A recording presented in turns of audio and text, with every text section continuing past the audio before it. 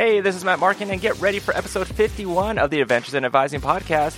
In today's episode, we chat with Dr. Tim Cox from Lafayette College, Jerron Scott from Virginia Commonwealth University, Dr. Dana Hebrard from Aquinas College, and Dr. Melinda Anderson from NACADA is back to guest host. Subscribe to this podcast on your favorite podcast platform and follow us on social media, Instagram, Twitter, Facebook, and TikTok at Advising Podcast. Here's episode 51.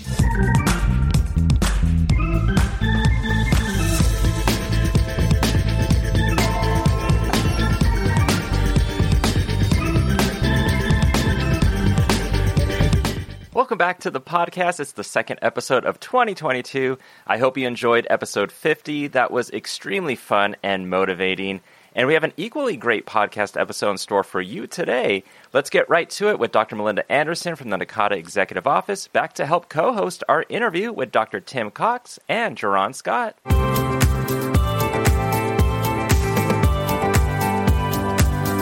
Dr. Tim H. Cox currently serves as the Interim Dean of Advising and Co-Curricular Programs at Lafayette College. He also serves as the NACADA Region 2 Communications Chair. He brings more than 13 years of experience to enrollment management, student affairs, and academic advising, and previously served as the Associate Director of Advising, Outreach, and Assessment at the University of Maryland, Baltimore County. Tim is a graduate of the Kansas State University NACADA Master's Program in Academic Advising and earned his PhD with concentrations in higher education and academic advising at George Mason University. His research and presentation interest focuses on how undergraduate academic advisors construct, negotiate, and navigate their identities in the advising relationship. Tim, welcome to the podcast. Thanks for having me, Matt. Yeah, great for you to be here. And also joining us is Jerron Scott, who is a senior academic advisor in the Center for Environmental Studies, where he works with students to ensure that they are successful during their journey at Virginia Commonwealth University. He is currently pursuing his PhD in Educational Leadership, Policy, and Justice in VCU School of Education. Mr. Scott has worked with local, state, regional, and national organizations to present workshops on biases, Myers-Briggs, and working with marginalized populations. He currently serves as NACADA's Region 2 Diversity, Equity, and Inclusion Chair. Jerron has won multiple awards for his work, including Outstanding Advisor from VCU's University Academic Advising Board and the Leadership in Inclusion, Diversity, and Equity Staff and Administrator Award from VCU's College of Humanities and Sciences.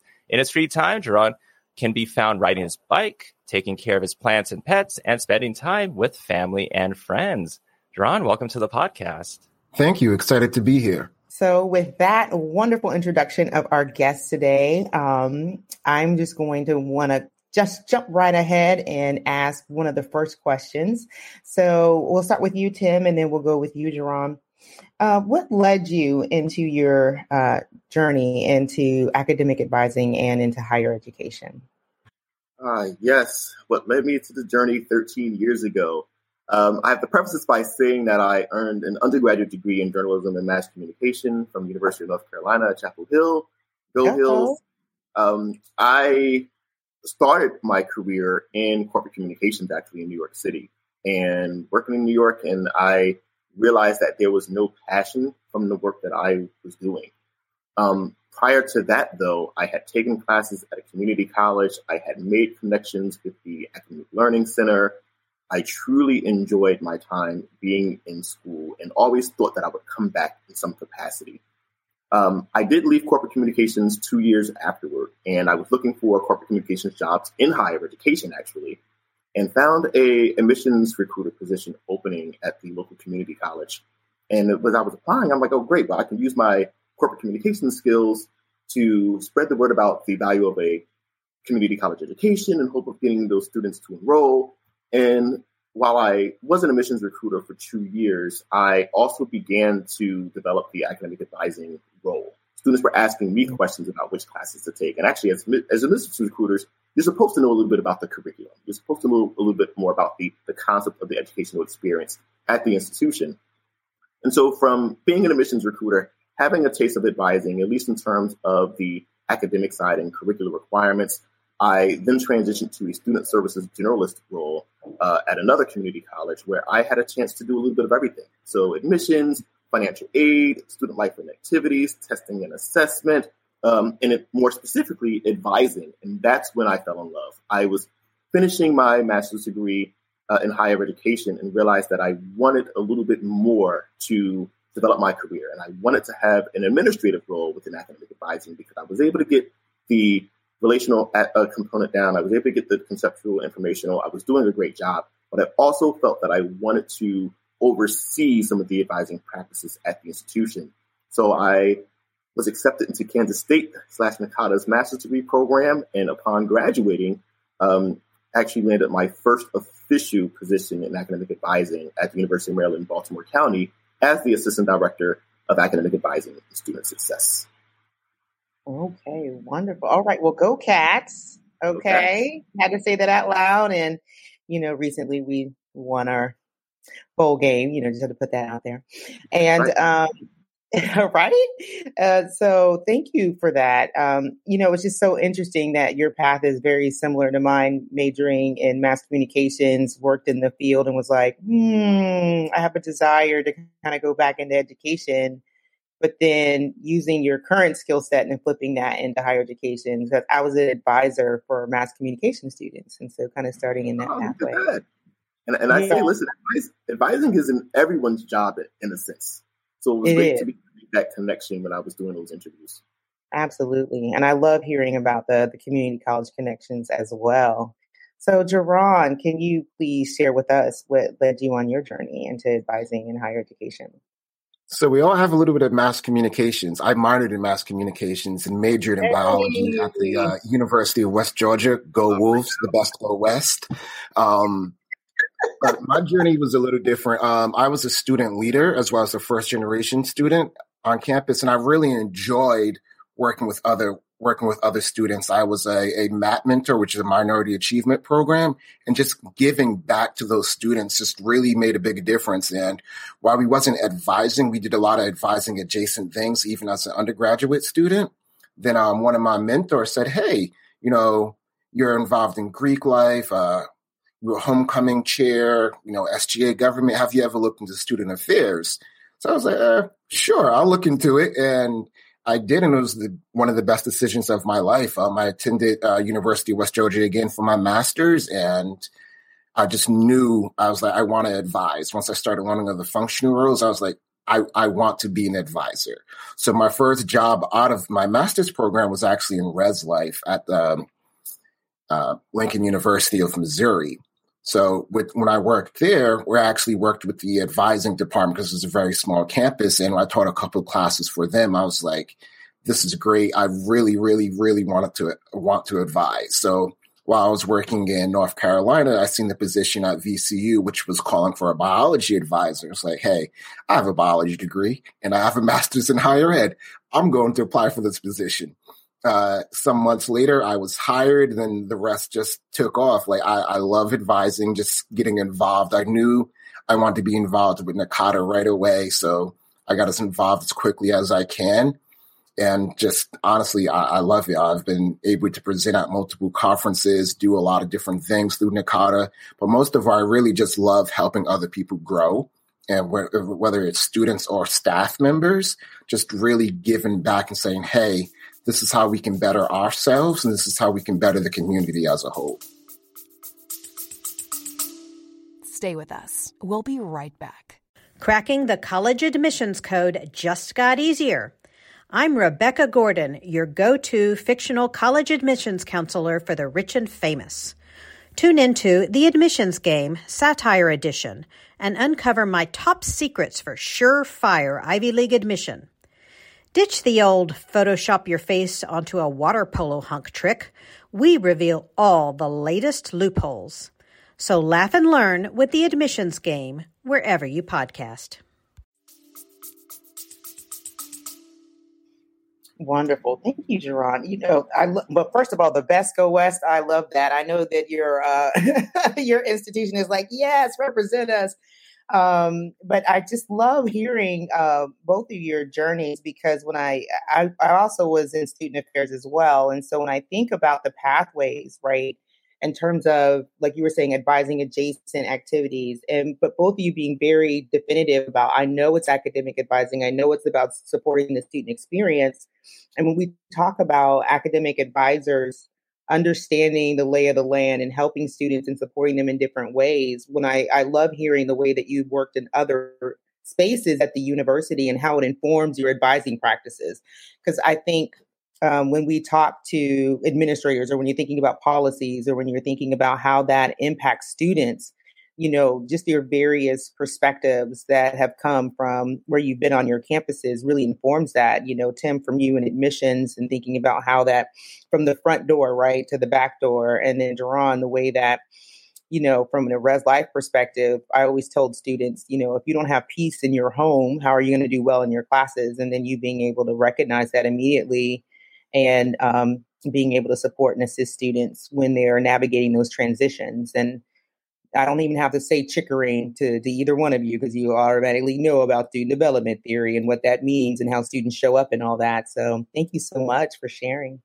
And speaking of that, like if we go to Tim, so Tim is in a way connected to the Adventures Advising podcast because he was on an episode of Dane's Desk, who does our YouTube channel videos. And so in that interview, Tim was talking about like the conceptual foundation of where advising stands.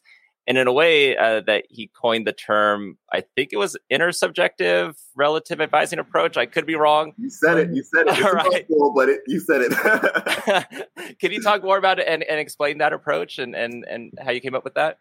Sure. And, I'm going to say that it's amazing how this kind of came up in our responses to the first question. Mm-hmm. And so I certainly believe that all three components of academic advising are extremely important, right? Informational, conceptual, and the relational. But I strongly believe that the relational aspect of advising truly allows us to connect with students. This allows us to develop a rapport, because a relationship ultimately is based on trust. And students want to be able to trust people who they can go to and expect the accurate information from them. However, we recognize, though, that far too often we have circumstances where students tend not to discuss their academic, professional, and personal goals because there is no connection, but there can be. And so what I've done in my research when I was in graduate school was think about how academic advisors work to connect with their students. And I say this because I talk about my advising philosophy with Dane and mentioned that my advising philosophy is fluid, and I believe that many of our advising philosophies are fluid. It's not about how we approach each student, because there is no one-size-fits-all approach. It's about our relationship with students and how we connect with each student separately.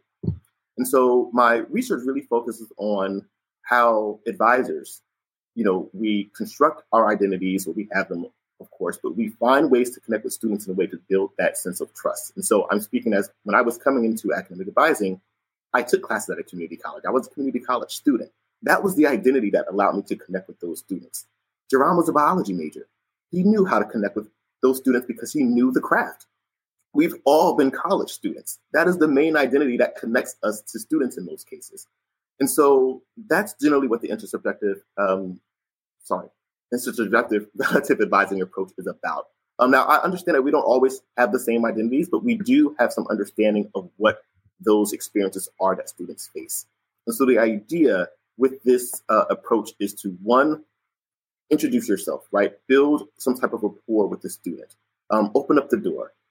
Second, learn the context of the student situation. Is it academic related? Is it professional? Is it personal? Is the student experiencing stressors outside of normal discussions? The third one is trying to figure out how you can relate to that. Do you know other stories where students have dealt with similar situations? And then within that, letting the student know either implicitly or explicitly, like, hey, I understand, or I don't understand what you're going through, but let me see how I can get you some type of help. But after understanding all of that and students, seeing that they can trust the individual, you two can work together to determine what the appropriate solution is going to be. And so that's what the intersubjective relative advising approach is. I've coined that for now, certainly looking for shorter names for it. But I think that it kind of encompasses what we mean by position taking and knowing exactly what students are going through while they're navigating their educational experience.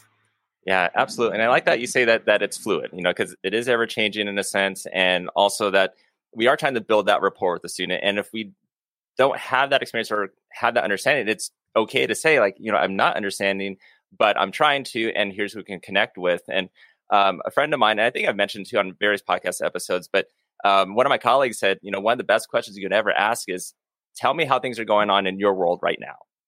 And to get them to open up and, get more of that understanding. And it's, and you talk about, we have our experiences, and a lot of it too is just we're human, we're here to have that connection. And I think in a way it can also relate to Jaron, because Melinda, in Jaron's bio, it was mentioned that he's won a couple awards, and one of them was the Leadership and Inclusion, Diversity and Equity Staff and Administrator Award. So there's a YouTube virtual awards ceremony. And in that, Jaron, you had mentioned that a lot of the connections for you was with your grandmother and had such an influence on you. Can you talk about how your grandmother, was an influence and how that connects with you with higher ed and advising?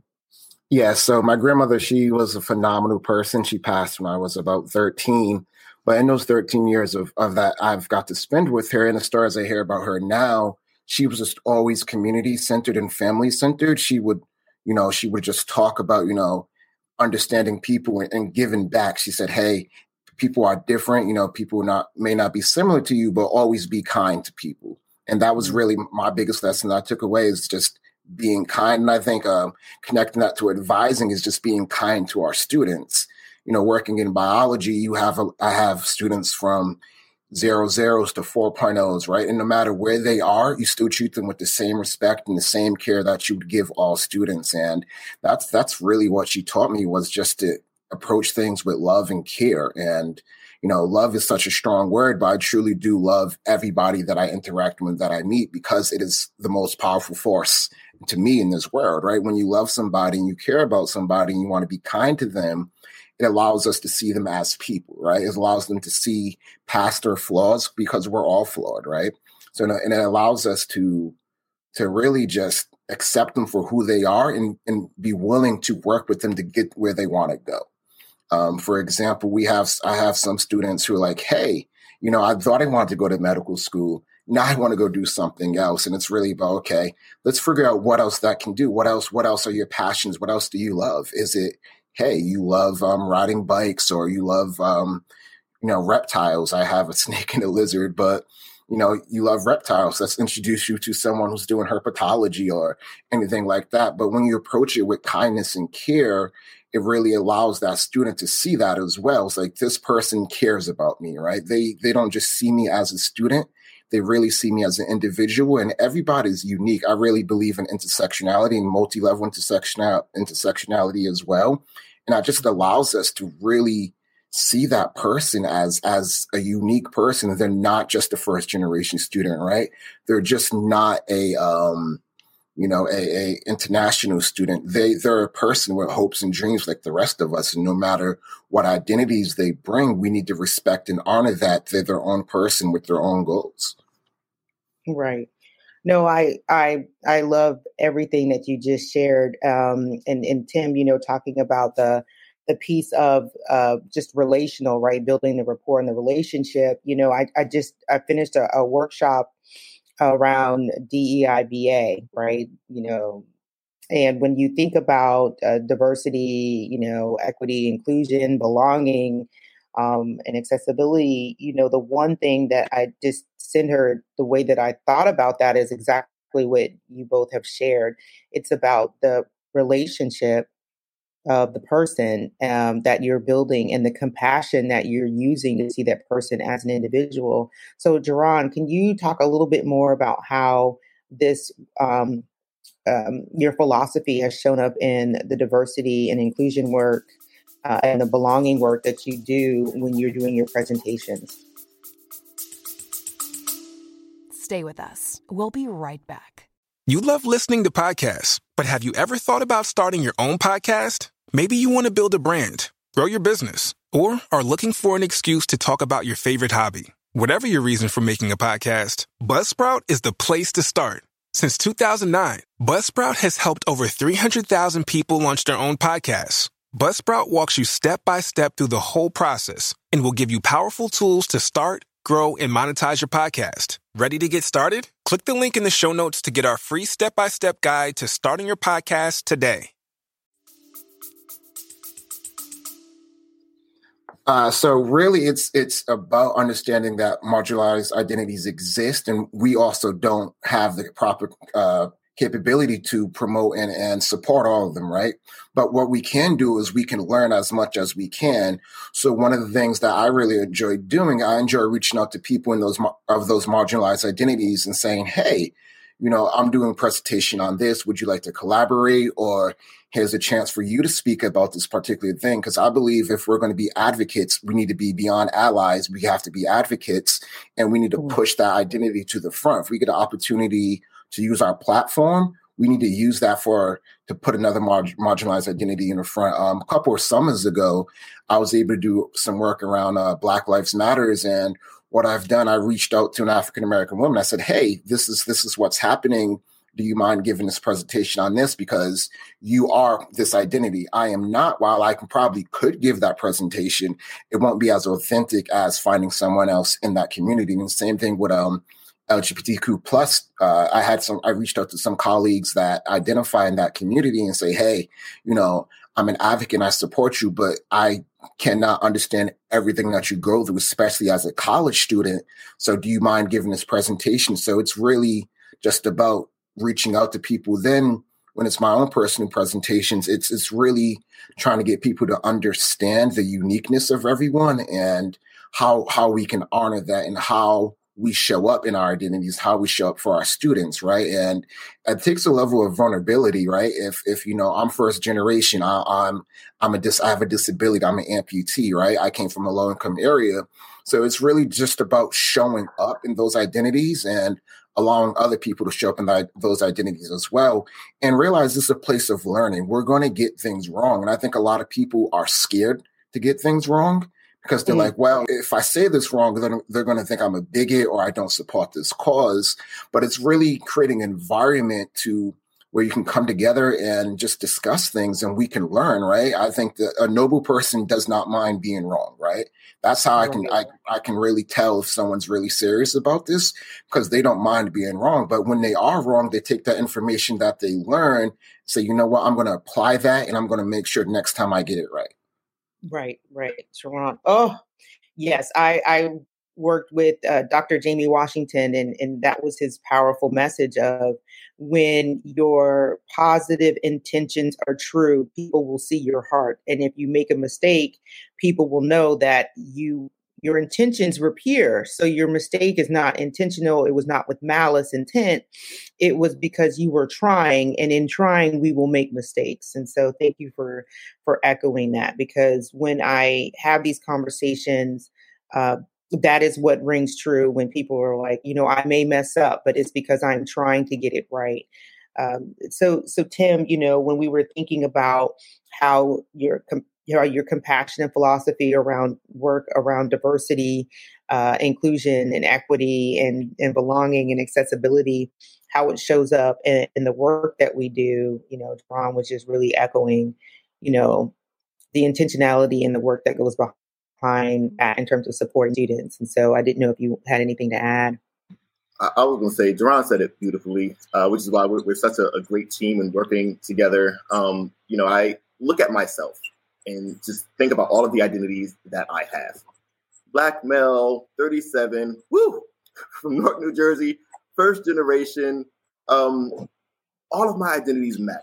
All of our identities matter. And I think that it's just so important to recognize that every advisor is approaching this work from their own different standpoint.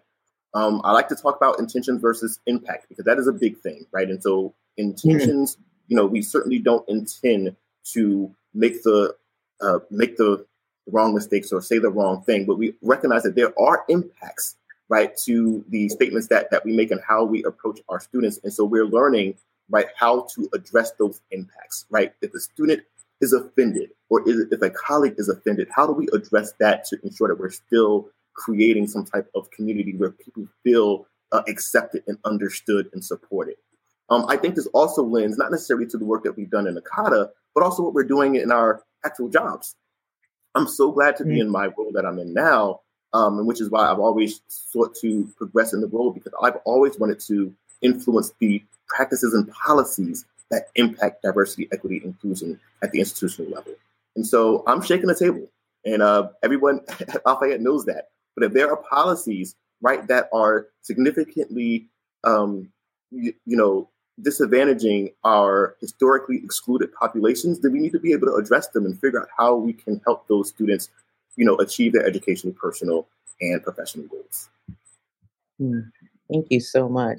Now, we've talked a little bit about how you guys have worked together. And so I'm just going to put the question out there. We talked a little bit about your origin story, if you will, as I think about my love of Marvel. So when we think about how you guys have come from two different spaces, when you think even geographically, talk a little bit about how you guys met and how you guys have started to work together. I would love to hear that story. I know all of us. Can I go first? I'm not sure what you remember. I love this. They're like, no, let me go. No, let me go. I love it. So I'll share the part that I don't think Jerron recognized. Then Jerron, you can share like maybe the fun part. We met at the regional conference in Delaware. I think that was 2018. And I remember it was a huge snowstorm that weekend. I was really deciding whether I was truly going to go or not. I had a couple of presentations, but I wanted to go, got on the road and made it happen. And as I was looking through the schedule, I saw Jerron was doing a presentation on overcoming biases. And so that was actually my first interaction with Jerron. I actually sat in on his presentation and saw that the work he was doing was closely related to my research interests. He did an outstanding presentation, and I walked away with a lot. And I think it's important to recognize, again, as a Black male with my own assumptions, I have my own biases. And so learning how to address those was very significant.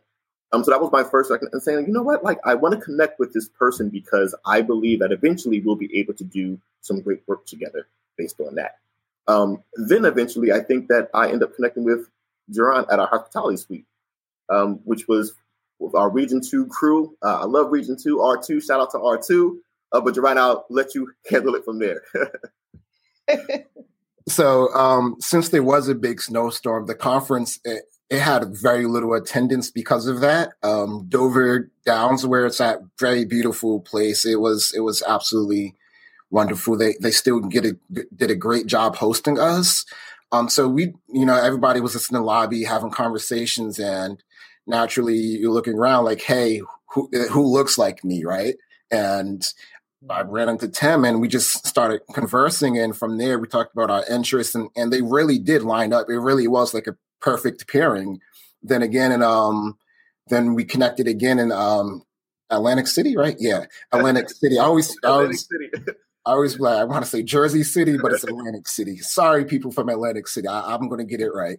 And just really from there, just like, hey, let's collab. We're doing a lot of similar things. So we've been able to collab on a lot of different things. And both of us being on the regional board from NACADA as well, it just allowed us to do a lot of things to help you to really promote students first, right? We're both very student-centered. And just really having an opportunity to do that with a colleague such as Tim, and really during his PhD journey as well, he's been a big support. I've talked to him a lot about it, and as well as several other people. So it really is just a great relationship. Like we were able to collab and bounce back and forth. We have some upcoming stuff with Region 2 that we're going to launch after our conference.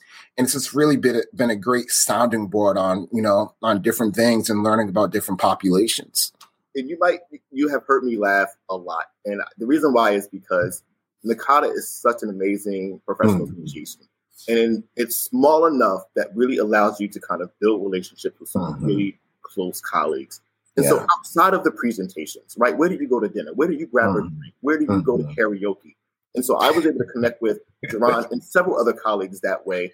And sometimes you realize you have more in common when you do go out and have fun. So I am blessed to be part of such an amazing association because I've developed some long-lasting relationships with these people. It's always a fun time with Jerron and I. It was so interesting. We were doing our presentation, maybe our final one of the day, and I think this was on assessment.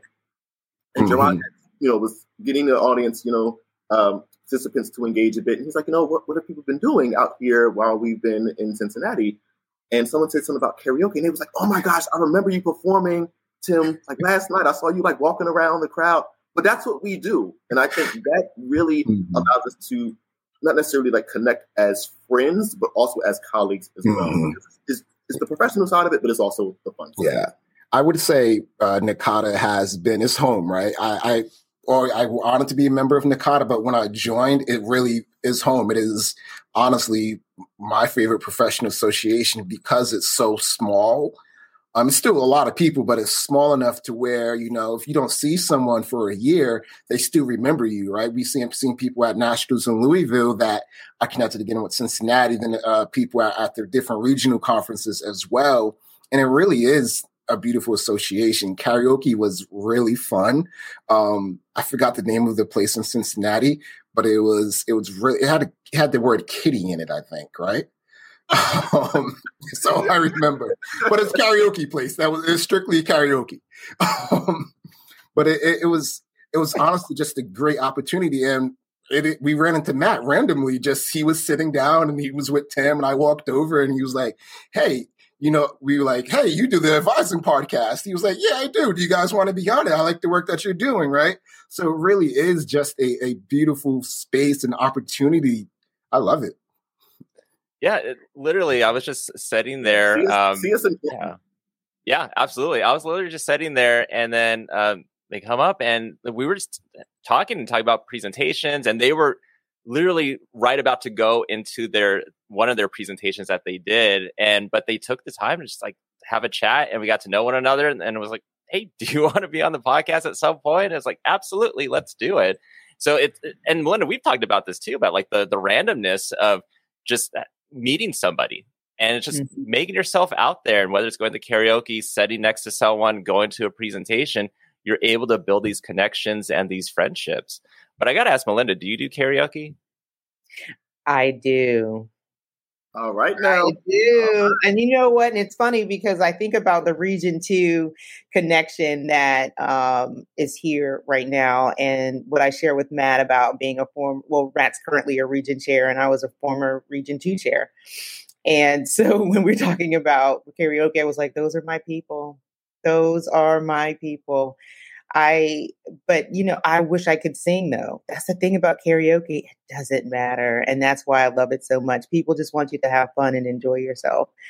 And I think that that's also what I love about NACADA, like you were saying earlier, the community, and you're always welcome. And you're always going to have a community that stands behind you and supports you. So being able to pick up the phone and say, hey, can you help me here? Or, hey, I need this here. Or I'm looking at this policy. The crazy checks. I love shout out to Faye Howard. When I was going through my dissertation presentation, I called her up and she really helped me through that last final stretch. So, and, I met Faye at VCU, and she was in Region 2 as well. So there's all those things that, just kind of you keep with you. And I completely echo everything that you shared. And so I just hope those who are listening, who are members, and those who are thinking about being members really understand that what we love about the field is also the things that we can do for ourselves in the sense of the community and the enrichment that we provide in terms of professional development, but then what we're also able to give back to our students. So I just really love hearing all this conversation. It really makes me laugh because now I want to challenge you guys to a karaoke battle or, something like, look at Jerron laughing. Like, I'm serious. Like, it's going to go down. It's going to go down in Portland. So, well, maybe even before that. So Tim and Jerron, so Melinda has a plan to go to all 10 region conferences. So there could be a Region 2 karaoke battle and then continue it in Portland in the annual conference in October. Absolutely. I think all the regions need to do karaoke and they need to present the winner. So in Portland, we can have a karaoke off. So if you're listening from every region, make sure at the regional conference, get some karaoke done so we can have a karaoke off. And the person who wins, they're automatically the best advisor in the country.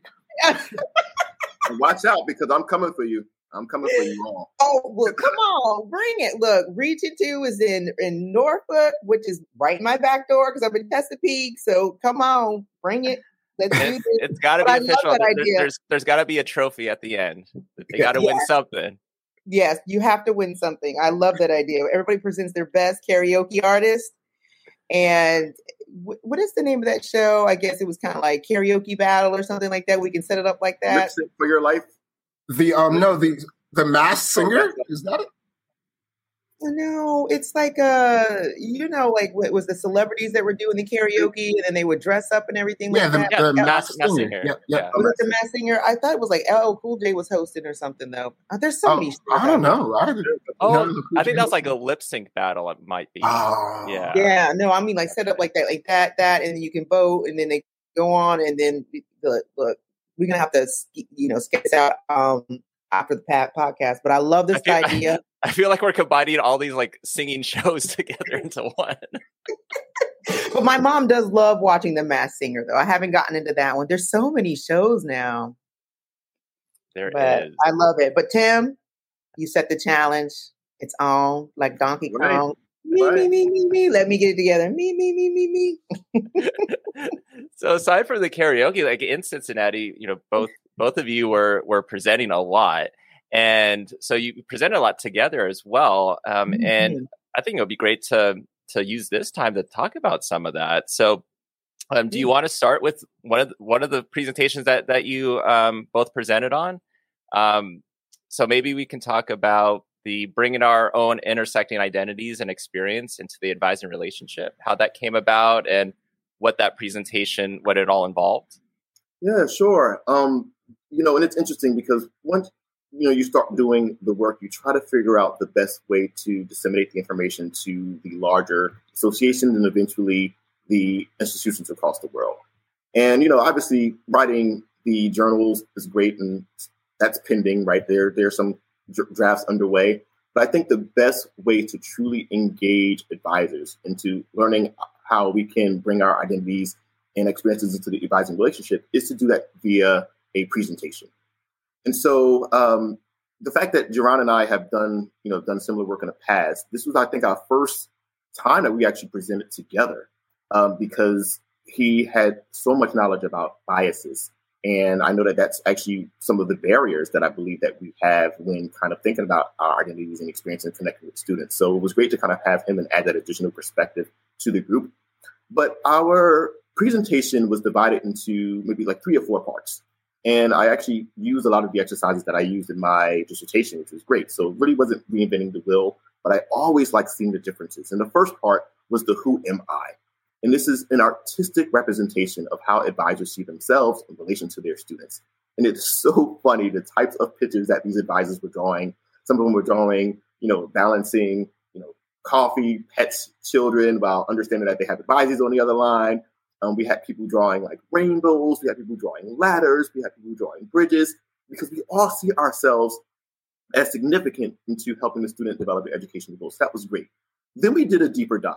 And this allowed the advisors to really look at their identities beyond the big 8, right? Because they're beyond race, ethnicity, and sexual orientation, but really to start to highlight their personal identities, things that are visible and maybe not visible to students because we also connect in certain ways. So if I am connecting with a student who identifies as Asian, no, we don't have that same, social identity, but we're both athletes. Well, great. I can bring that into the conversation. If the student is saying, hey, here's what I'm struggling with as a veteran, then maybe another advisor can say, oh, my son was a veteran or my daughter was a veteran. And yes, I know what students are going through and I can connect you to the appropriate office.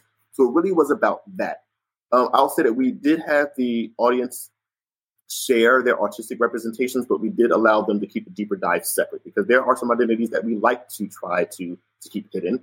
But we also recognize that there are barriers, and some of them professional barriers that also have us brush those identities under the rug as well. And that was kind of our third exercise, is really kind of recognizing when those identities present barriers or bridges to the advising relationship. And it really allowed the audience to ask questions to say, hey, I am a person, I am, a white woman working in a department where I support Black males. how do I get to them that I am trying to support them and that I understand them?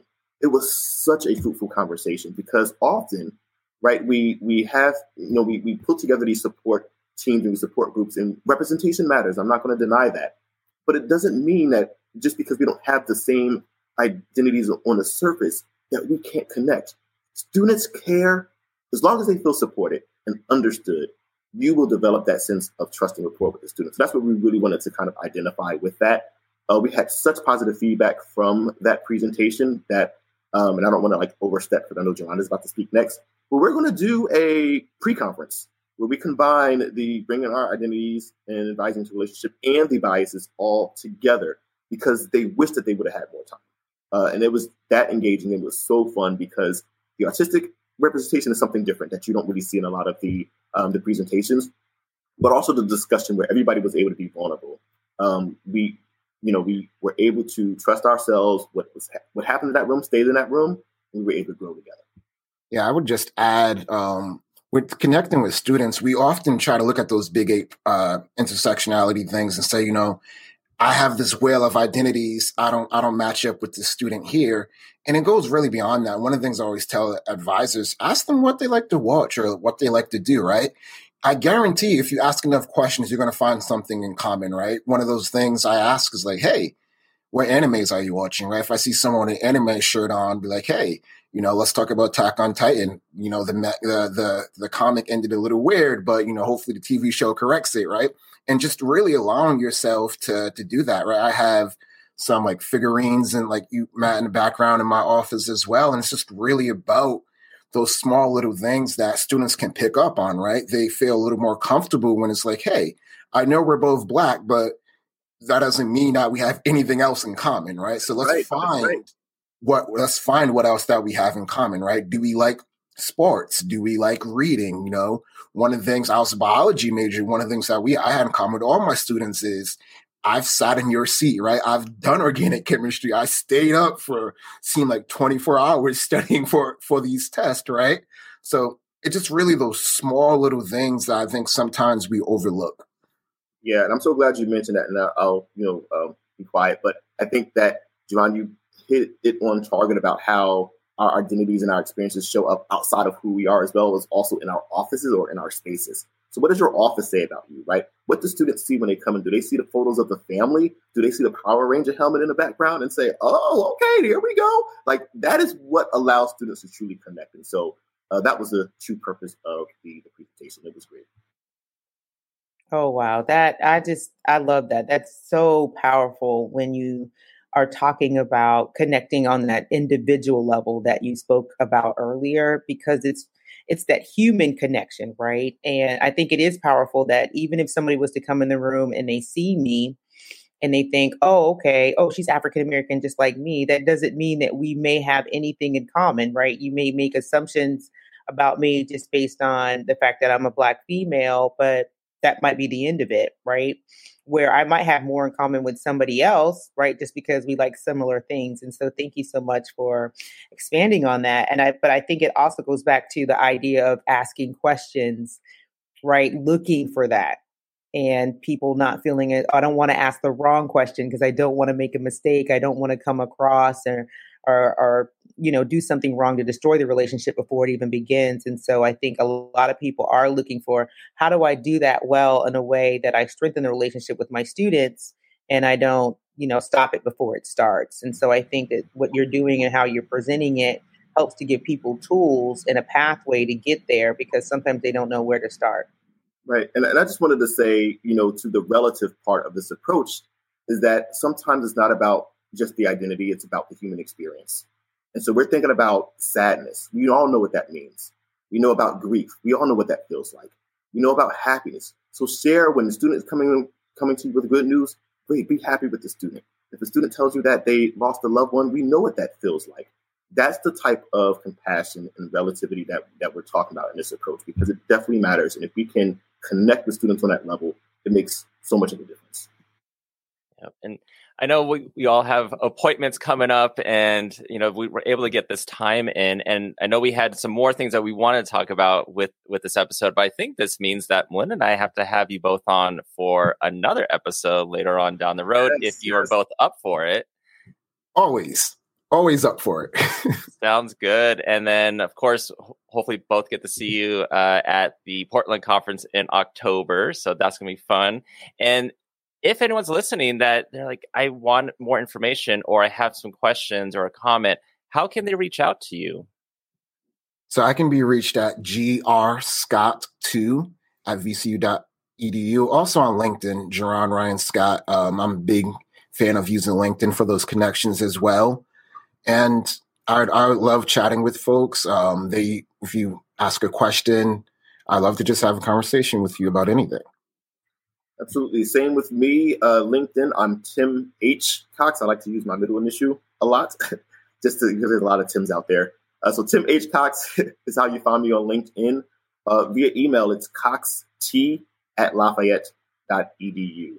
And I serve as the Region 2 Communications Chair, so I'm also monitoring a lot of the posts in our Facebook group. And so if anyone has any questions, I'm always looking at that. We're more than happy to connect. Sweet. So go Region 9 for me, and Region 2 for all of you, and every other region in NACADA. So thank you, Jerron and Tim, for being on the podcast with us today. Absolutely. Thank you so much. And for all of us, right, who are NACADA members, we all win, because you guys are amazing members. And I just want to thank you all for the work that you continue to do to support your students. Thank you so much. Thank you for having us. I greatly appreciate being here. Thank you so much, Matt and Melinda. This is exactly what we're talking about in terms of developing those relationships. We met once in Cincinnati, and look at us now. We're already thinking about our karaoke competitions. Yeah, absolutely. We're going to make that happen. That's right.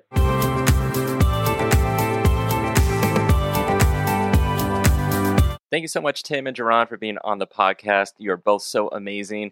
And thank you for sharing your paths in advising, and also the discussion about intersecting identities. And I'm so glad we were able to meet one another at the Cincinnati conference. I'm telling you, you can make lasting relationships just going to NACADA conferences. And let's really make that region karaoke happen. And it's been a couple episodes, so let's hear from Dane Zanowski from Temple University and see what's the latest with Dane's Desk.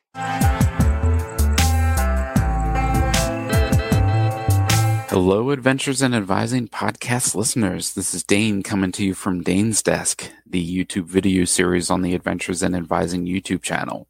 Just here to let you know that we have a new video from a good friend and colleague of mine, Kathy Choi, from Drexel University and their HR Learning and Development team.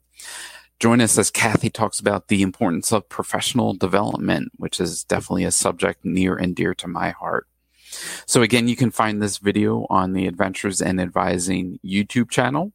Also, feel free to connect with me through LinkedIn or Facebook if you have ideas about the Dane's Desk topics, or if you want to be a guest on a future episode of Dane's Desk.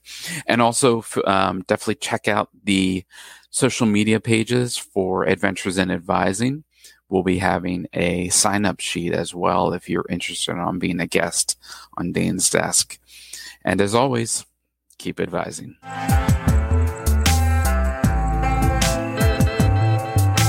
Thank you, Dane, and check out our YouTube channel for Kathy's interview with Dane, and also check out our show notes for the link to sign up if you'd like to be a guest on a future episode of Dane's Desk. For now, Dane will be taking a short break from our YouTube videos, but not necessarily from Adventures in Advising. What do I mean by that? Stay tuned. And up next is Dr. Dana Hebriard.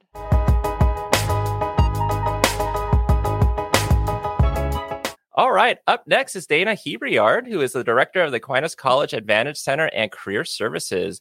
A lifelong learner, she continued her education at Western Michigan University, earning a PhD in educational leadership. Before Aquinas, she was a career counselor and director of academic advising at other higher ed institutions. In her current role, she teaches a career development class designed for upper-class students and also advises both students and alumni on resumes, cover letter writing, job search strategies, interviewing skills, and other areas related to career exploration and development. She also teaches in the Master of Management program. Dana works with employers to develop recruitment strategies and to help broaden the scope of employment opportunities for Aquinas students. She's an active member of the advising communities in NACADA, the Global Community for Academic Advising, and also attends NACE and Association for Human Resource Management events to continuously learn how to better serve AQ students. Dana, welcome to the podcast. Thank you, Matt. I am honored to be here. I love your podcast. I have it saved on my library, so I'm super thrilled to be here. Oh, no, that's good to hear, and it's great to have you on. I know we were chatting at the Cincinnati conference, and we're like, we got to make this happen, not only to kind of get to know you better, but later on in this interview, we'll be talking a little bit about the Emerging Leaders program, because that is something that, because this is in January, applications are already being accepted. So I can't wait to talk about that too. But for listeners who want to get to know you, what's been your background in higher ed and academic advising?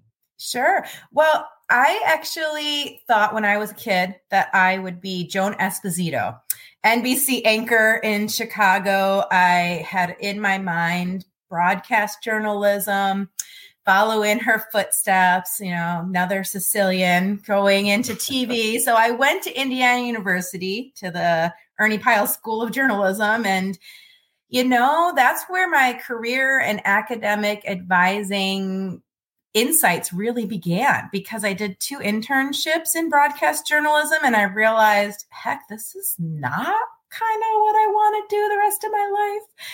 Really, really, really was at a flux. Went to go see Marcia Denham, who was the academic advisor for the School of Journalism back then. And I said, I don't know what I'm going to do. I am a junior, going to be a senior, and I'm really confused.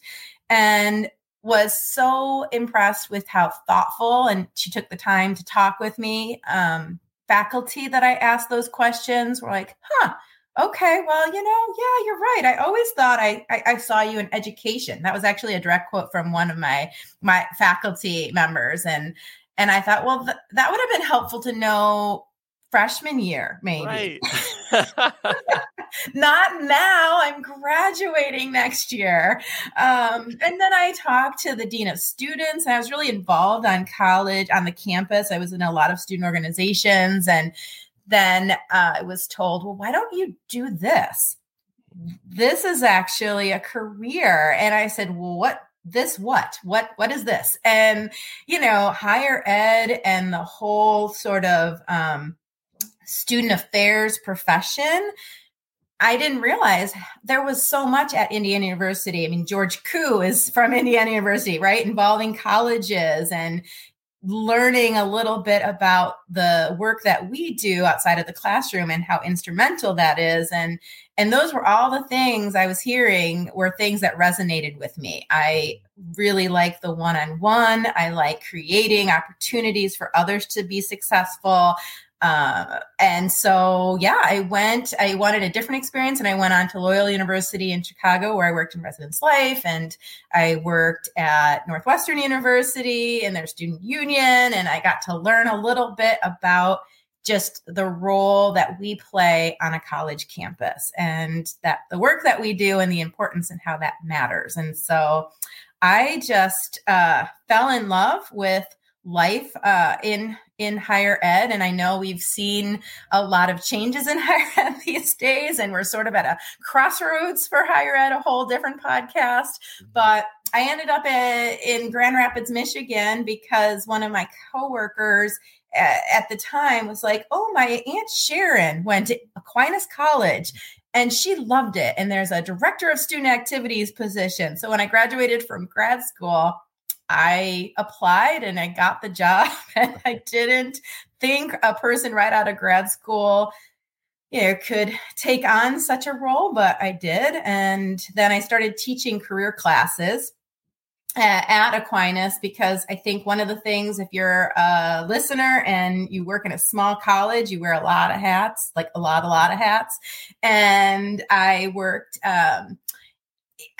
it into my schedule to start teaching some career and self-awareness courses. And that just fueled my passion for that. area. And so I went into career counseling and then academic advising, and that takes us to now. Yeah, and it's nice, you're using the term passion because it's like you're doing what you love to do. Yeah. But I guess my question, going back to when your faculty member told you when you were junior, senior, I definitely would have saw you in education. Let's say they told you this in your freshman year when you were already thinking, okay, broadcast, journalism. Do you think you probably would have thought about it more, or probably would have education, push it to the side because I already know what I'm focusing on thinking as a freshman? I think it took those experiential learning opportunities to really sink it in, because when you hear something, it might not stick until you experience it yourself. Right. But I probably would have taken a class in the area and maybe explored that opportunity, right? I think I took a couple of classes. I took a lot of classes in my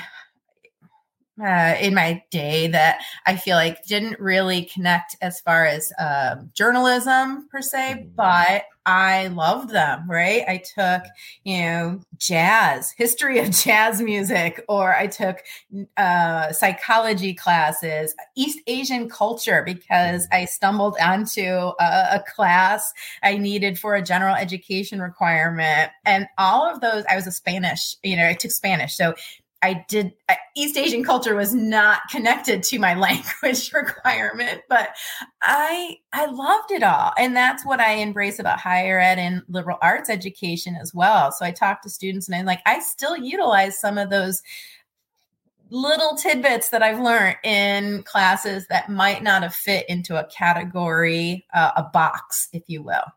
Yeah. Oh, that is 100% true. And sometimes just the random class that you take, and then you can learn so much. Yeah, it reminds me when I took a criminal justice class after I graduated with my bachelor's degree. I didn't know what I wanted to do for my master's. So I was like, well, I'm at Cal State San Bernardino. We get a fee waiver for these classes. Let me take one. Took a criminal justice class.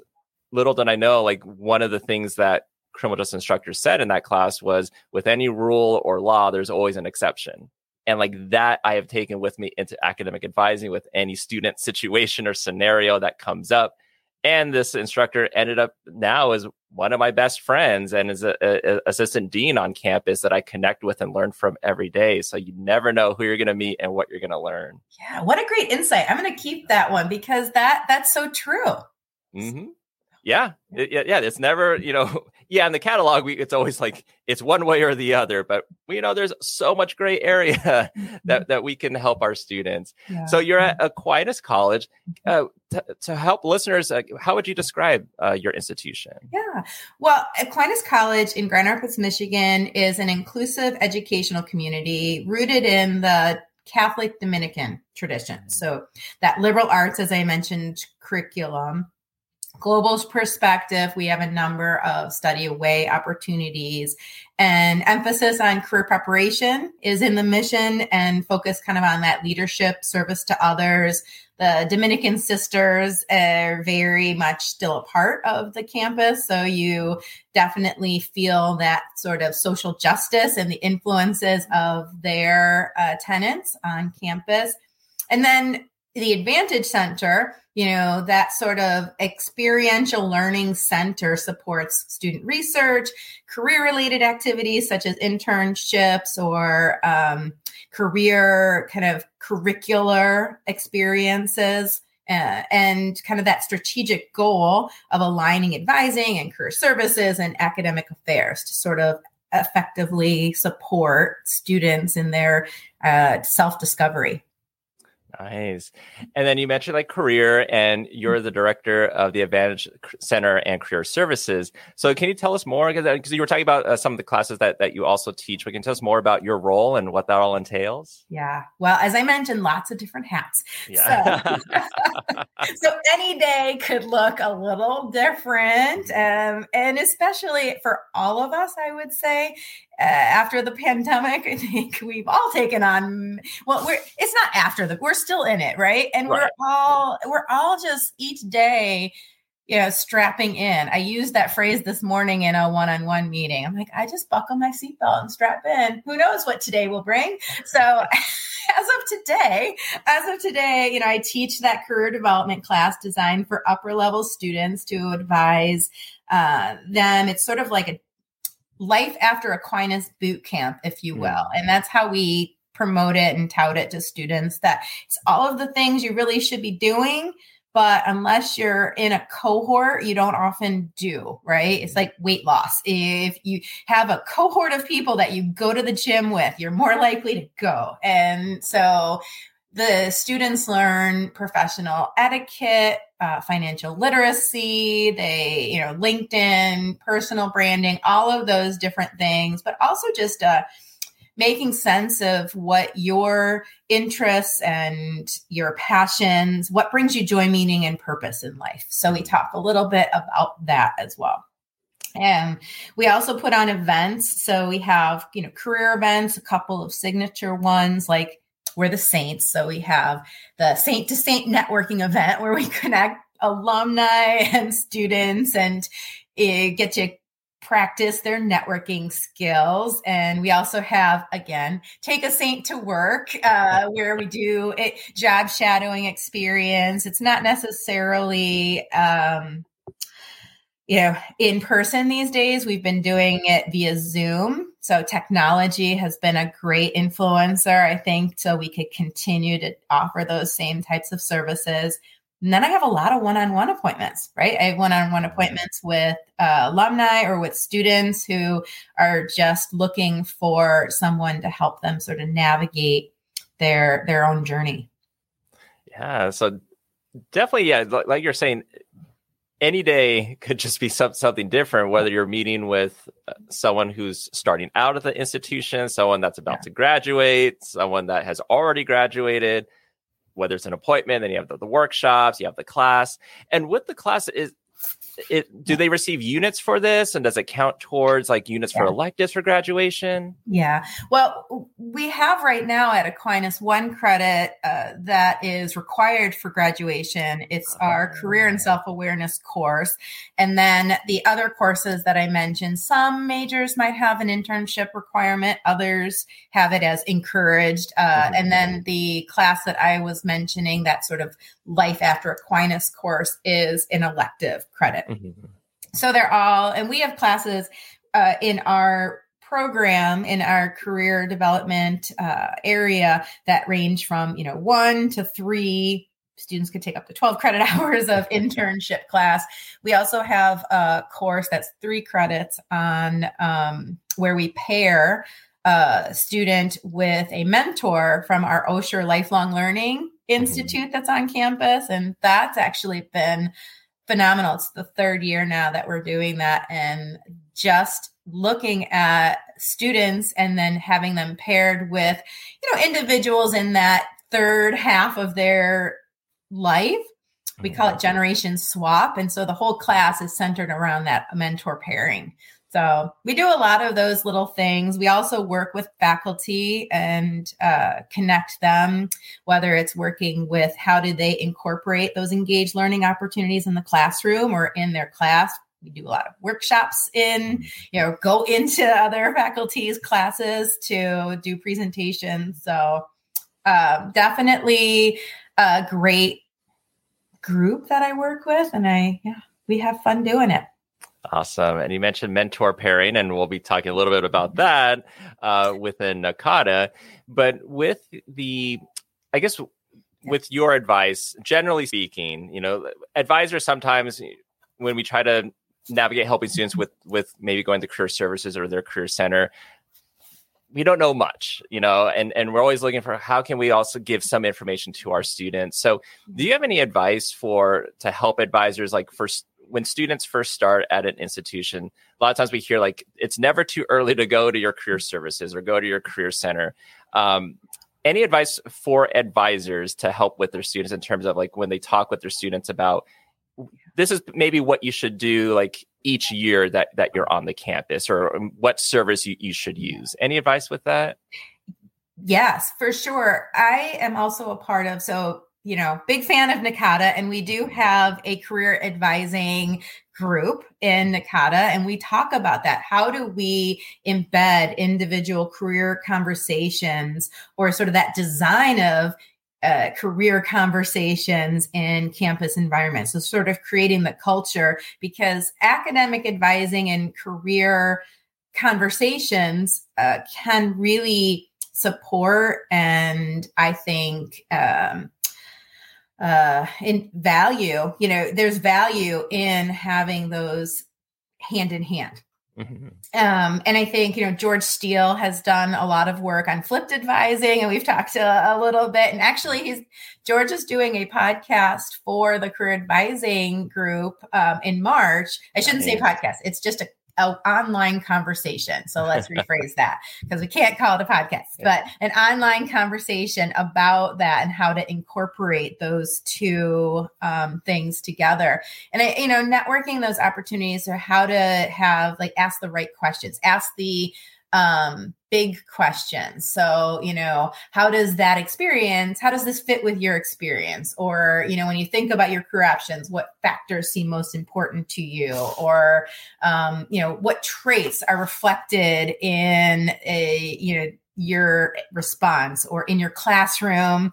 What are some of the things that other people experience about you? I mean, those are just different types of questions an academic advisor could incorporate into their advising. What career paths will best allow you to be who you are? I mean, even something like that gives students, or, the agency to have that conversation in their advising appointment.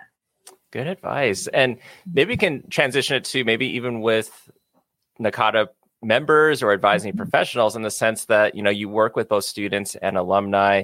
And do you have any tips for NACADA members or advising professionals in general with networking, whether it's online or at a conference? Because we hear that a lot, right? Like, go network. And some might think I'm too nervous to go up to someone, or I don't even know how to even start that conversation, or what should I say? What should I ask? What's the first step?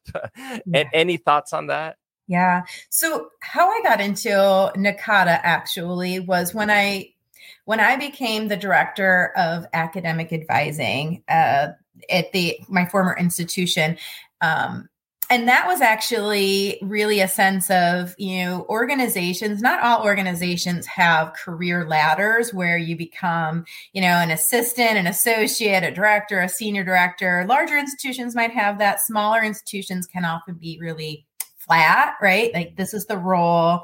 And until someone retires or leaves, that's the role you're in. And small schools a lot of times are in that sort of confined structure.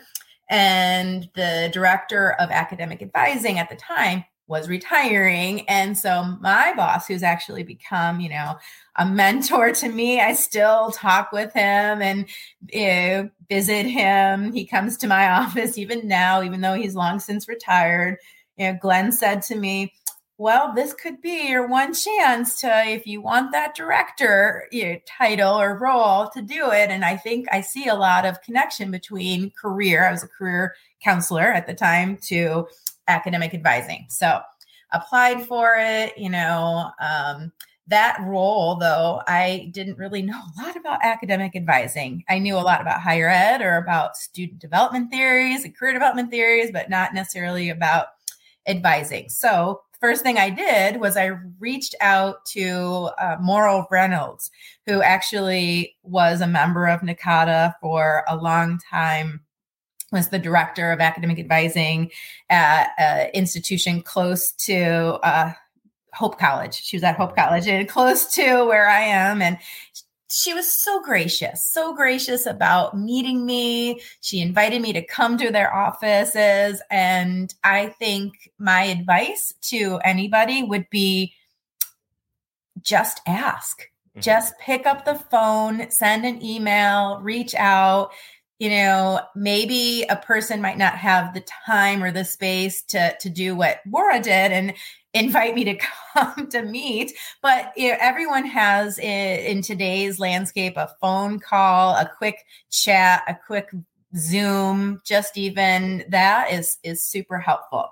I also think, we all might not have the budgets to get to conferences. So anything that you could do locally, whether it's connecting with individuals from other local institutions and creating your own sort of coffee conversation or just career conversation, has been helpful for us. We work a lot with our regional area schools, and it's great to pick up the phone or just send an email like, are you all, this is something we're dealing with. NACADA has some great listservs. So being a member of NACADA, I think, is instrumental to just then utilize those listservs to say, hey, this is happening at our institution. What are you all experiencing, and any advice? And I think that people are very willing to offer their own thoughts and insights if you just put it out there. Yeah, and I agree with those listservs. Like, you'll see someone will say, hey, I have this question, I'm working on this project, or I just got tasked with this initiative. And it's almost just immediate. You start seeing responses about, well, at our institution, here's what we do, and we've done X, Y, and Z. Let me know if you have any questions. And it's very much a lot of people are willing to share. I think if we're in the field of supporting students and supporting student success, then the information isn't proprietary information, right? Like, I want Aquinas College students to be successful, to graduate, to go on to live fulfilled lives. I also want, University of California students to go on and be successful and graduate and live fulfilled lives. And so in that sense, whether it is a new program initiative or something that we're doing, it's, my opinion, to be shared, right? So we, in the end, all want the same thing. We want students to find a place of belonging. We want them to be successful, and we want that to then carry on and contribute to the greater good of society. So in the end, we are all working towards the same goal. Yeah, 1000% agree. Now, you've talked a little bit about how you got involved with NACADA, a couple of things that you've done. Can you talk more about other things that you've done within NACADA, and also how that connects to how you got involved in the Emerging Leaders Program? Sure. So Maura Reynolds, as I mentioned, was actually the chair of the Small Colleges and Universities Advising Community. So that was a community that really I found my people when I went to NACADA. I mean, as a person who is representing a small college, you're oftentimes going to a national conference by yourself, right? They only maybe send one or two people, if that. So I am a very extroverted individual by nature. But I have individuals in my family who are not. The book Quiet is a great book. I have referenced it many times in my own personal life, because sometimes I don't understand when my twin boys might say something to me. I'm like, why don't you just go ask them? So I definitely want to say that and get that out there, because I want to make sure that individuals don't listen to this and are like, well, that person just, so that being said, small colleges don't have this group that are attending maybe large events. So I had to find my people to have lunch with, people to have, conversations with about sessions. And the Small College and Universities group, I went to one of their business meetings and I met people, and, it was advice that Maura had given me, like, this is a great group to be a part of. So listening to her advice, I went, and then I got involved, and then I became the chair of the Small College and Universities, and then tapped other people to think about leadership roles. And then that just basically snowballed into getting involved. So once you sort of put yourself out there, find that one place that you are connected to, whether by interest area or by population, then make sure to take the time to, step out of that comfort zone. And that's where change occurs, right? Change occurs outside of your comfort zone. Oh, yeah. Yeah.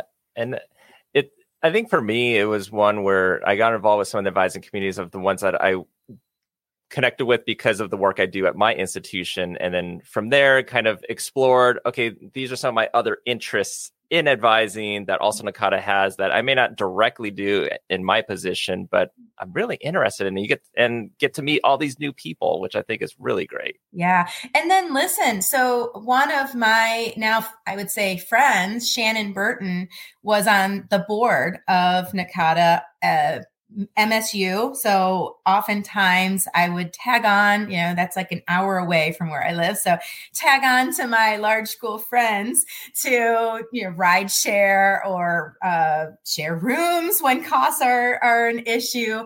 And it was great to have individuals to also say, have you thought about the community on philosophy, history, and theory? I think you'd get a lot out of that. And I hadn't, but attending those that might not exactly fit that niche of yours also led to huge self-discoveries, knowledge, insights, and also meeting amazing people. Yeah. And then end up being like friends and in a way kind of family as well. Mm-hmm. And so in one of those other things you've done within NACADA is being part of the Emerging Leaders Program. And we've had many guests on who've been part of ELP, whether they've been an emerging leader or they've been a mentor. And I think it's a fantastic program. I've gone through the program as well. And if you're listening to this in January or later on in February, the beginning of March, applications are still being accepted for this program. But I guess for you, in your own words, how would you describe the Emerging Leaders Program? Mm-hmm.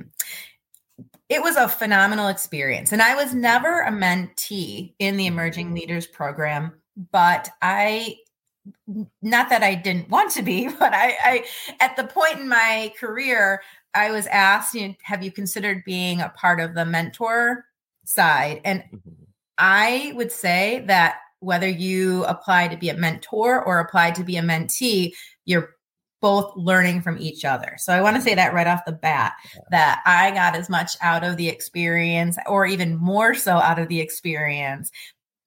I think the Emerging Leaders Program is really an opportunity to encourage members, NACADA members, to get involved in opportunities within the institution. And of course, like the especially getting diverse groups of individuals who might not have had the Maura Reynolds or the Shannon Burtons that I just mentioned, in their backyards involved. So applying for that, in kind of taking the time, helps to develop maybe skills and tools necessary to pursue elected positions or encourage or assist members of, populations who might be underrepresented in the association's leadership to attend state or regional annual conferences, because there is a little bit of a financial assistance for the mentees to be a part of, towards expenses related to attending the events, which is wonderful. And I think the conversations really are meant to go where the mentee wants them to go. So whether it's, for me, so I was paired actually with someone who is at Michigan State. We didn't know each other. We thought we would have a lot more opportunities to have in person. We will at one point in time, but we only met once in person outside of the conferences before, COVID happened. And so Danielle Lopez and I, met throughout the course of the official ELP program. And we talked about personal goals of Danielle's within NACADA, as well as personal goals or professional goals within her, career, both working parents, so creating that supportive listening ear as navigating all of those challenges, having had the opportunity to also say, I get that. I experienced that too. Fun fact, I don't think it was known at the time of the pairing, but we're both the moms of all boys. So that was a fun thing to have in common and know about, right? Its own little world. So, for my mentee, it was just exciting to hear the journey. And I felt blessed to just help her navigate well, here's these options that I can get involved with. This is what I'm thinking, asking those curious questions, right? Being more, curious and listening more and kind of talking about, having her talk a little bit about what she sees as her future. So it was definitely a two-way though conversation, because I would also share my challenges as well. Well, here's what I'm thinking, or I'm challenged right now with, what do you think? And so we helped each other as much. It's not a one-way street at all, the ELP program. So I would say for anybody listening who is a NACADA, first become a NACADA member and then think about looking into applying to be an emerging leader. Yeah. And I think people listening right now are probably like, that actually sounds really nice. And I'd really like to be a part of it. So it's good that you're mentioning that, like, if someone is thinking, oh, I would want to be a mentor, but I was never in the Emerging Leaders Program, that's fine. You don't have to have already been in the program to be a mentor. And then anyone that wants to think about being an emerging leader, also, we use leader and mentee interchangeably here. They do get some sort of incentive to be able to attend like conferences. But then also, I think one of the misconceptions when someone hears the term leader, they might think, oh, it's only if I want to be like a president or some elected position. But NACADA actually looks at the leader definition in very broad terms, correct? Holistically, right? You can be a leader and not have to be a executive board member, right? A leader is someone who might be a prolific writer. So perhaps there's an individual out there that is, I really have a lot of things that I want to say, and I want to write and improve my craft in that way. And pairing with somebody who is a member of NACADA who might be able to then read or provide maybe connections, right? Individuals that might be able to connect with, whether it's the NACADA Journal or Advising Today or whatever publication that we offer, those sorts of things. I think that was one of the goals. Danielle was working on her PhD while we were in the crux of the mentor-mentee relationship. And we still talk now, even though officially our connection, has ended according to NACADA. It never ends. That relationship doesn't just disappear, right? And so through that period, we made connections in certain ways as far as being, so writing would be another area, or even just if you want to focus more regionally or statewide. I know one of your most recent podcasts was with Chris talking about regional conferences, right? Yep. So those are also great ways to get involved and to be, maybe it's presenting some at a local or regional or annual conference. And all of those things, I think, are super valuable. And I think one of the biggest takeaways for the ELP is just having someone that you can ask questions in a safe space. Right. And also networking. I don't want to use the word networking in a sort of, who do you know way, but in networking in the sense of, have you talked to, if you're working with somebody, I think for me, one of the biggest values is when someone says to me, so I try to do it to others, is what you're saying sounds really interesting. Have you talked to Matt? You should talk to Matt because Matt is doing exceptional work in this area. And let me introduce you. And if I can make that email introduction, I think that is a good start. Then you have to take it from there, but you just need that individual to help you. I read a book once. You don't need a mentor, you need a sponsor. And it's a great little book. We use it I use a chapter about it in our class. And the whole of it was mentoring is great because it's listening and it's hearing what, and having that sounding board, that person to be supportive. But the sponsor in your career journey is the individual who does just that, says, have you talked to this person? Let me connect you. And making those connections are super valuable. Oh, yeah. It reminds me when I was in the program and Leah Panganiban, who's my mentor. And yeah, definitely even after we, graduated, in a sense, we still are in connection with one another and working together on various projects still. But yeah, when Leah would say, hey, what do you think about, what are your goals for this year? And like, okay, I want to think about this or this or this. And then in her mind, she's already thinking, okay, well, you can talk with this person, or actually this would go to this advising community. So you might want to reach out to this person. So it really gave me like a path. So I didn't feel like I was lost. But yes, once you have that information, then it is kind of on the leader mentee to, okay, now that you have this information, take it from there and run with it. Mm-hmm. And for anyone that is interested, they might be thinking, okay, this is still sounding good. What are the expectations while they're in the program? Because I know like on the website, it says like 2, or like how Lee Cunningham will say 2.5 years because there's like pre-work you got to do. But what are some of those expectations for, I guess, for both a leader and a mentor? Yeah. So the expectations, willing to attend those monthly online meetings. NACADA, huge shout out to NACADA again, because Zoom meetings were a thing before it became a thing, right?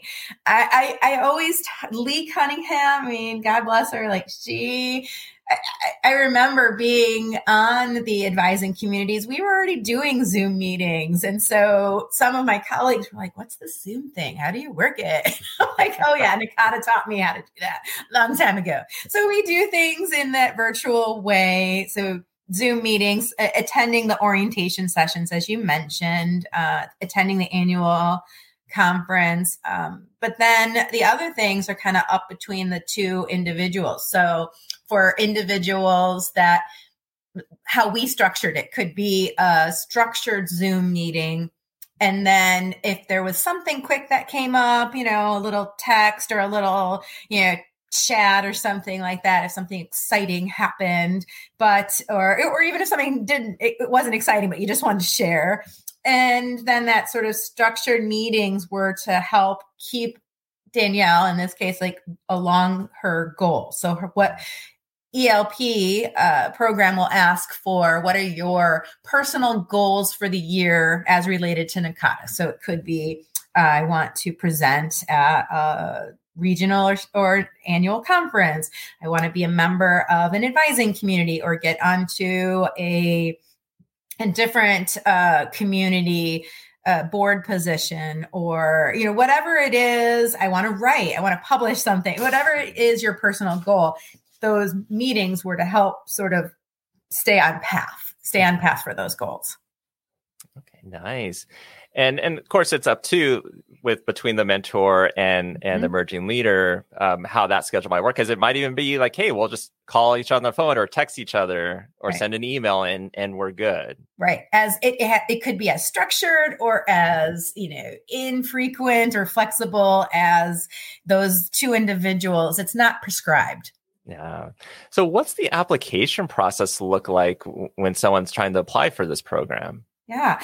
So to apply for the program, obviously becoming a member of NACADA, as we mentioned, you basically should have at least, I think, 2 years. This is for the mentees. So at least 2 years of being a part of NACADA as a member, demonstrated sort of some involvement in the association. But I think by that, it's just engaging in, it's not being a leader, of course, in the program, but just actively maybe attending regional or annual conferences.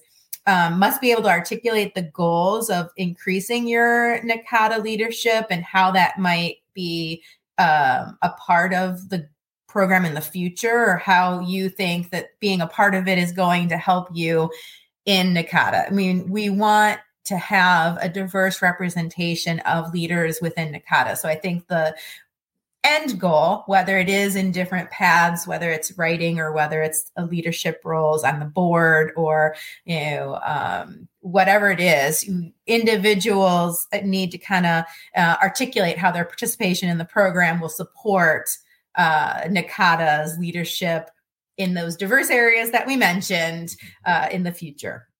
And then, agreeing to that 2-year period or the total of 2.5 years, as you said, which includes the preparatory work and then also that sort of leader mentor pairing connections. So which occur usually at the annual meetings.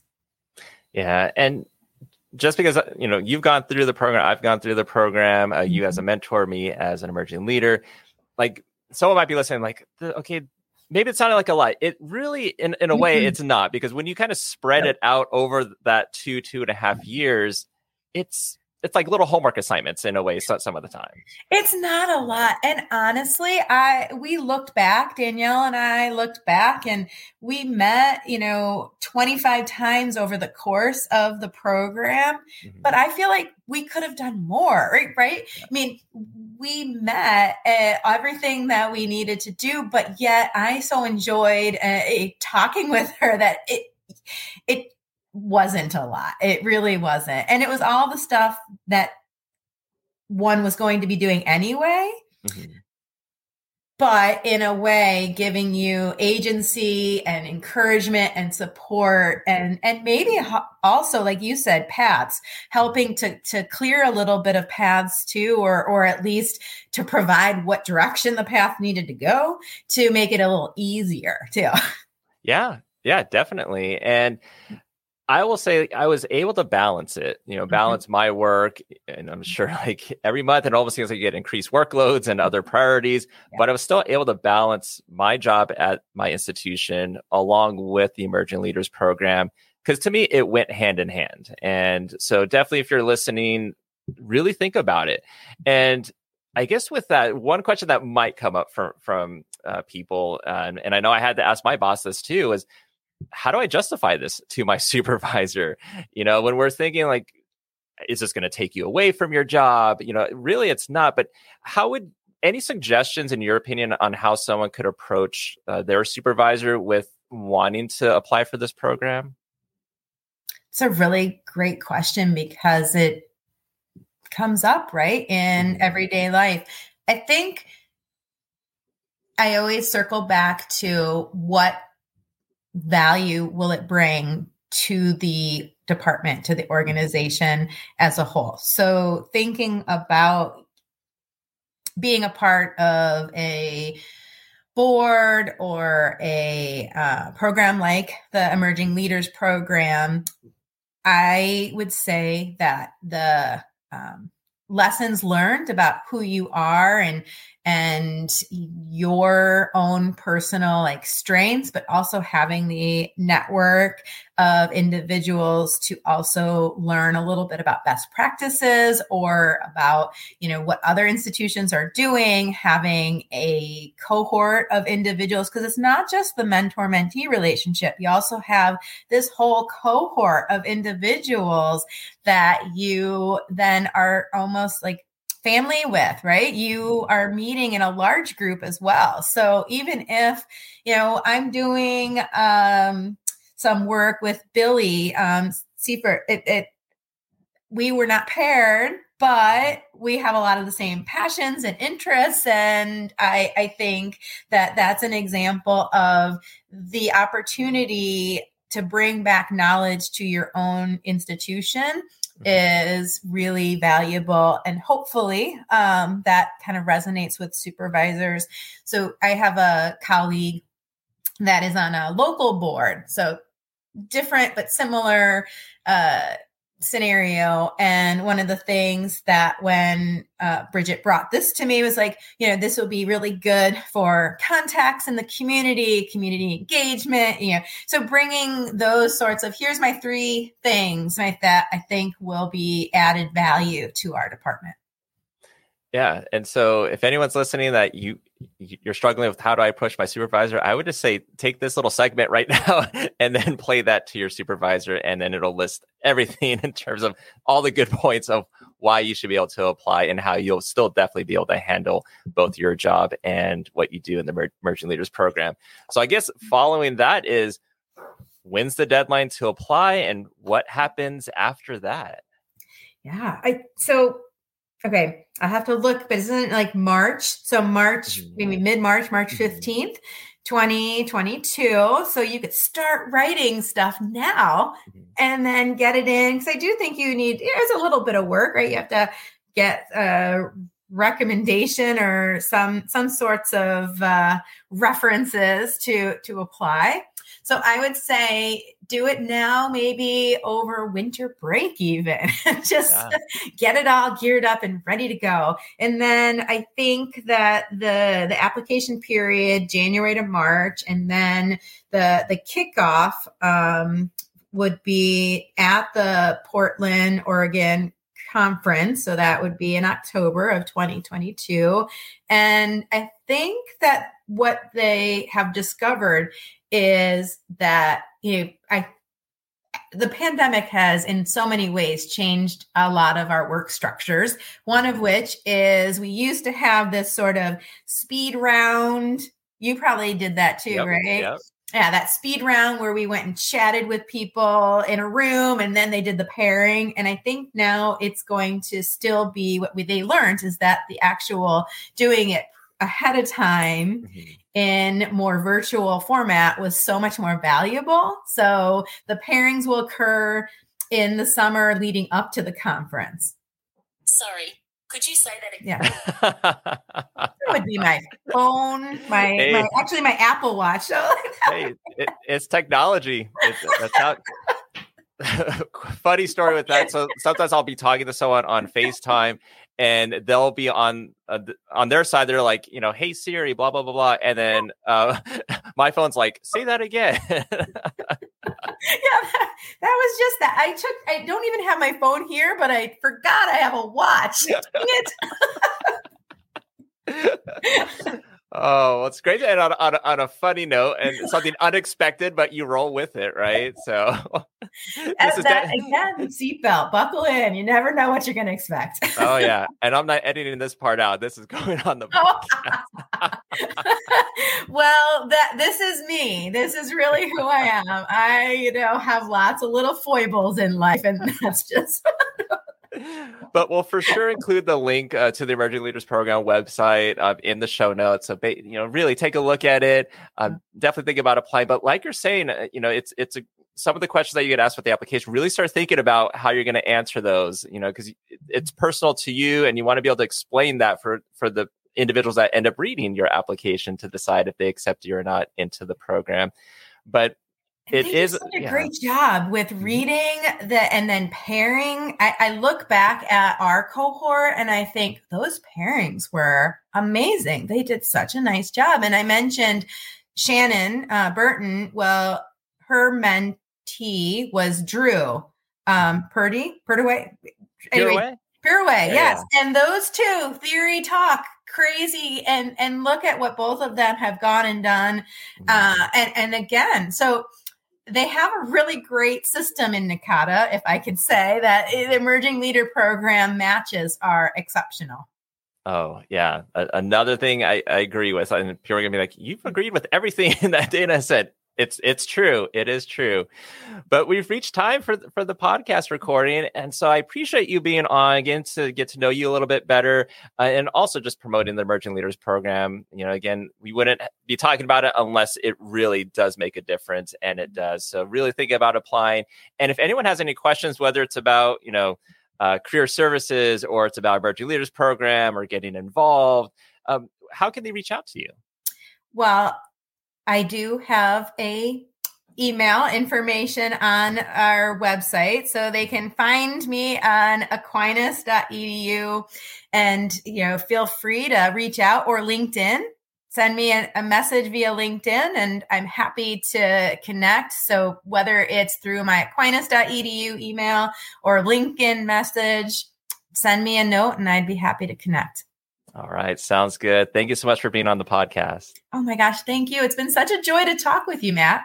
Oh, same here. Same here.